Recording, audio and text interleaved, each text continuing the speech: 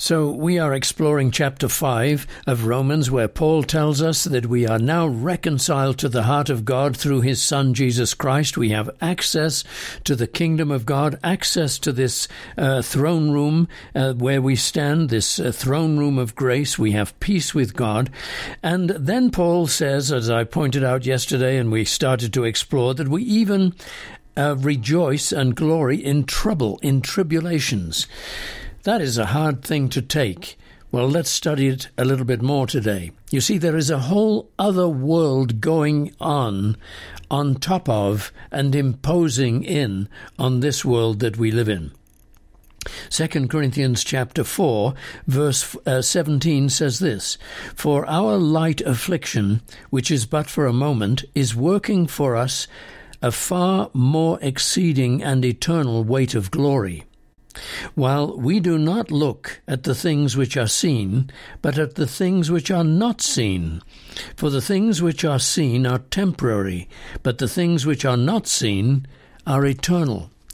We have an eye of faith. It's a gift from God, and we are able to see things that are totally different from what the world sees. And as a result of that, we know that we can rejoice in tribulation because there's something else going on top of the tribulation. I think the best way I can illustrate this in the brief time that I have is that wonderful story of Joseph. You know how I love this story. I've mentioned it so many times, and I really encourage you to read it for yourself. It's in Genesis 37, then you skip 38, and then it goes to 39 to 37, and then 39 to 50. Joseph was his dad's favorite. He was the son of his beloved wife, Rachel, and he was somehow a special child. He had some sensitivity, he had tenderness, he had a sense of reverence for God and loyalty to his dad.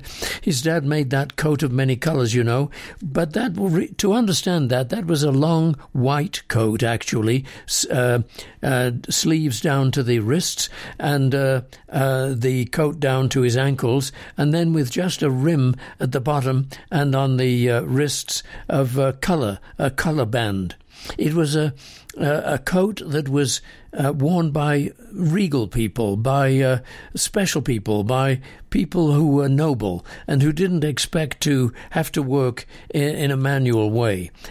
Manual workers like his brothers, his 10 half-brothers, would wear short clothes in order to keep their limbs free, and clothes that were darker in color so that they could cover up all the dirt through the rough work they did.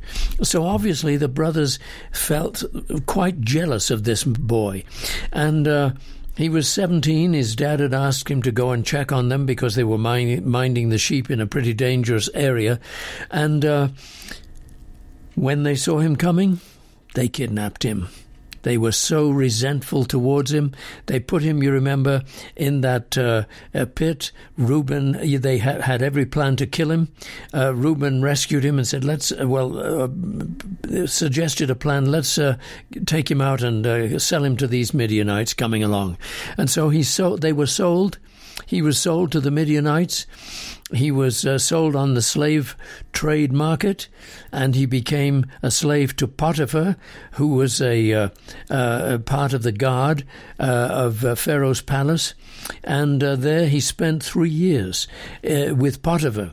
And then he was charged with a trumped-up rape charge as a result of Potiphar's wife having the hots for him.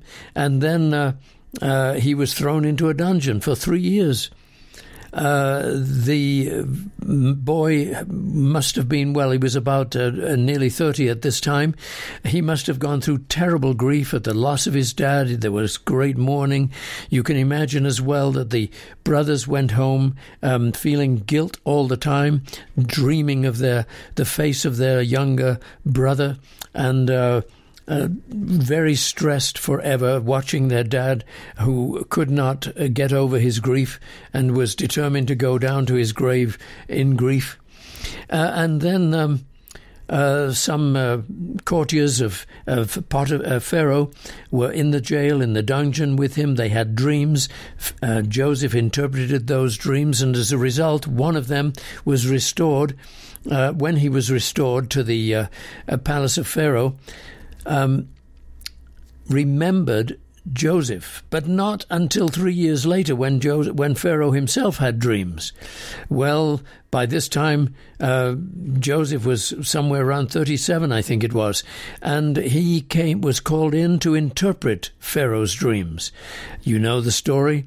7 years of plenty there will be in Egypt, and then 7 years of famine, and Pharaoh ought to seek out a wise man who will store up grain for those 7 years of famine. Who better, said Pharaoh, than you? And so Joseph, of all things, was appointed prime minister of Egypt. Astonishing. And then as there were 7 years of plenty, and then the famine came, about 2 years into the famine. Even Joseph's brothers and father in Canaan were starving, and they went to Egypt to get help, to get food. Joseph recognized them, but they didn't recognize him, and the story goes on until finally he reveals himself after a couple more years to his brothers. They are utterly stunned, and they cannot believe what has happened. They go back to the father and all his family of 70 are brought into Egypt and rescued along with all the Egyptians. That's the basic story. That's the human story.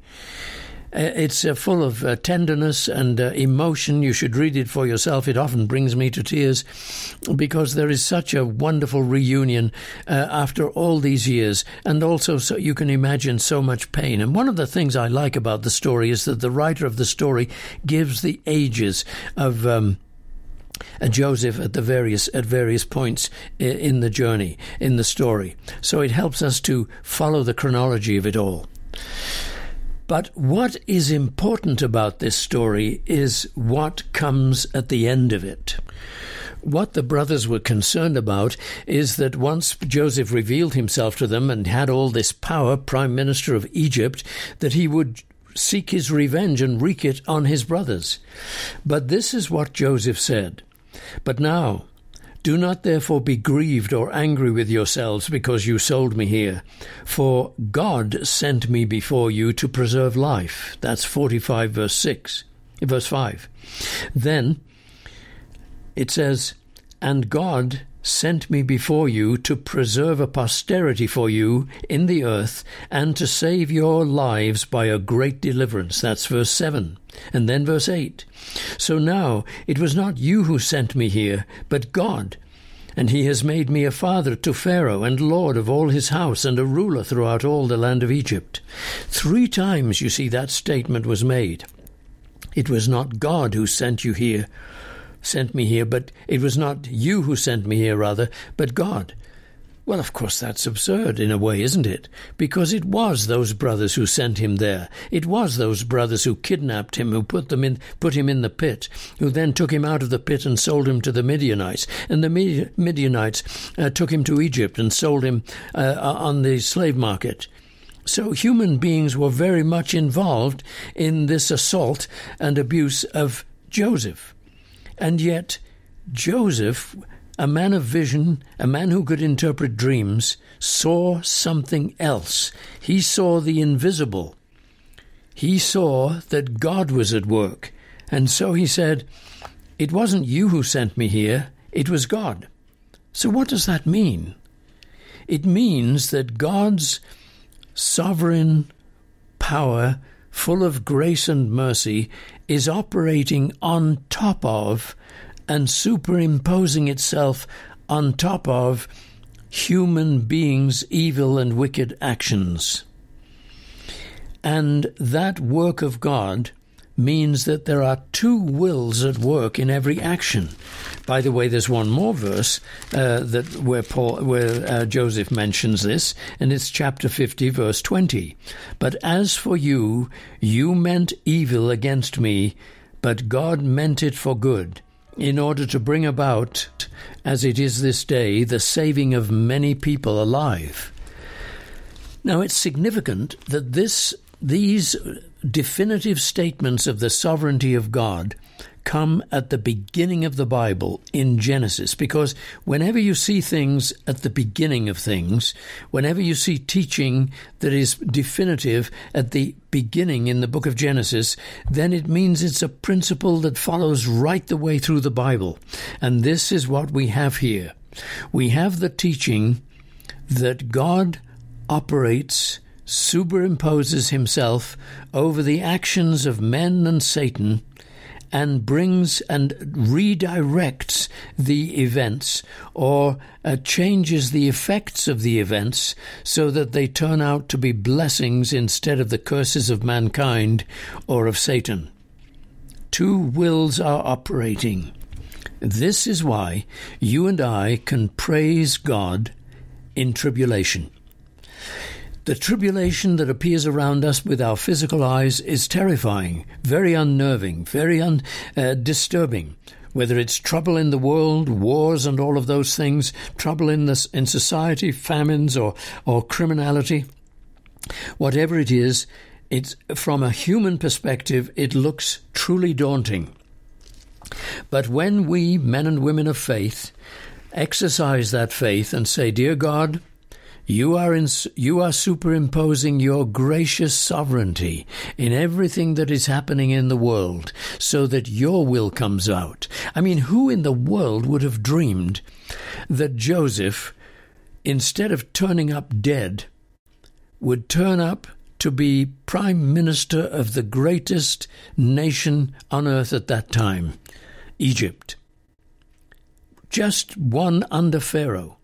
Even Pharaoh, in fact, was inferior in many, many ways to Joseph. Joseph was like a father to Pharaoh. And God, through Joseph, was saving Egypt as well as Canaan from this famine.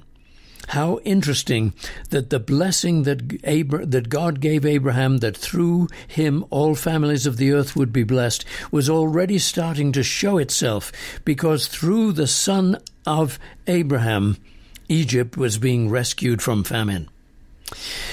Now, this is what you and I have to do then with our troubles.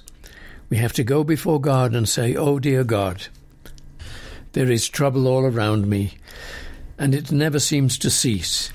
But Lord God, I am exercising my faith that you have given me, and I am seeing that what's going on is a light affliction, as it says in 2 Corinthians 4. And I can see that this affliction is but for a moment, because you are working something far more and exceedingly great, and it's an eternal weight of glory through all this affliction. And so, dear God, I'm giving thanks to you for this affliction, because something totally unexpected that I will see now or in the kingdom will take place through this affliction. It will not destroy me. It will bring redemption. It will not bring curse. It will bring blessing. It will not bring death. It will bring life. I praise you, dear God.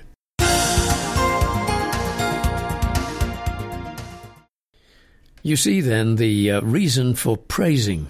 It's not because we're just putting our heads in the sand and ignoring everything that's going on around us. It's that we're acknowledging something far greater that's going on around us, God's grace and God's sovereignty that's turning all the effects of evil into blessing. Well, thank you for listening. You can hear this program any time of the day or night on your smartphone. Simply download a free app, soundcloud.com or podbean.com, and key in How It Happens with Colin Cook when you get there. Would you consider a donation? It would so help this broadcast to keep going. It's in its 26th year now. Make your donation online by going to faithquestradio.com. faithquestradio.com. Thanks so much. I'll see you next time. Cheerio and God bless.